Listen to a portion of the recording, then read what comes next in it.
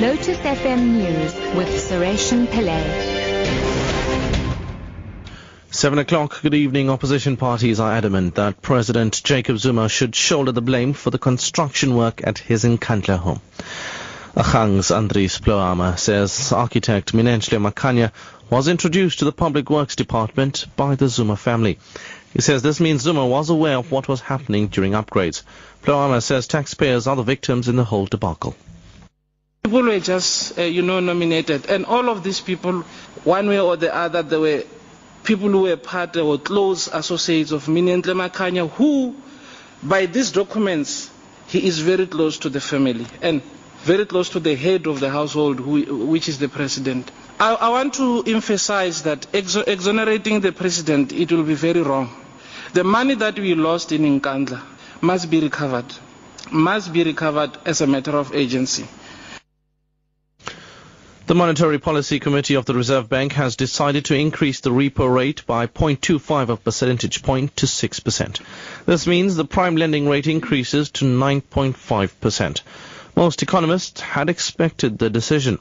Reserve Bank Governor Lesetja Kganyago says the South African economy remains weak and the local currency has been volatile. The rand remains a significant risk factor to the inflation outlook, given the vulnerability of the rand and long bond yields to possible U.S. interest rate increases, as well as a deterioration in South Africa's terms of trade.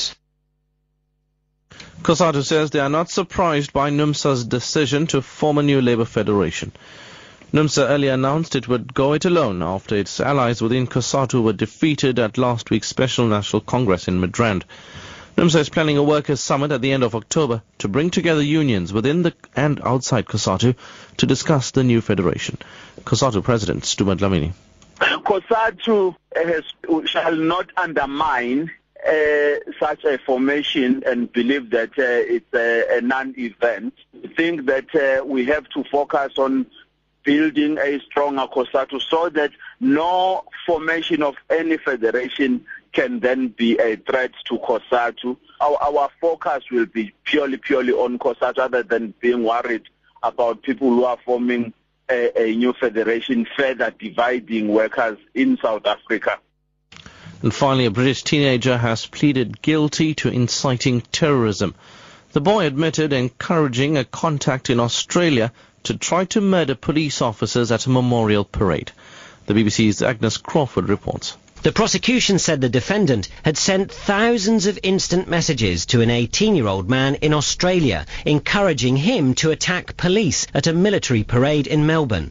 One message sent in March this year and recovered from his mobile phone said, "Break into a house and get your first taste of beheading." The boy admitted a single charge of inciting terrorism overseas. The judge asked for reports about whether the boy had been indoctrinated, and if so, in his words, what could be done to reverse the process. Top story at 7. Opposition parties are adamant that President Jacob Zuma should shoulder the blame for the construction work at his Nkandla home. I'm Sureshan Pillay, back at 8.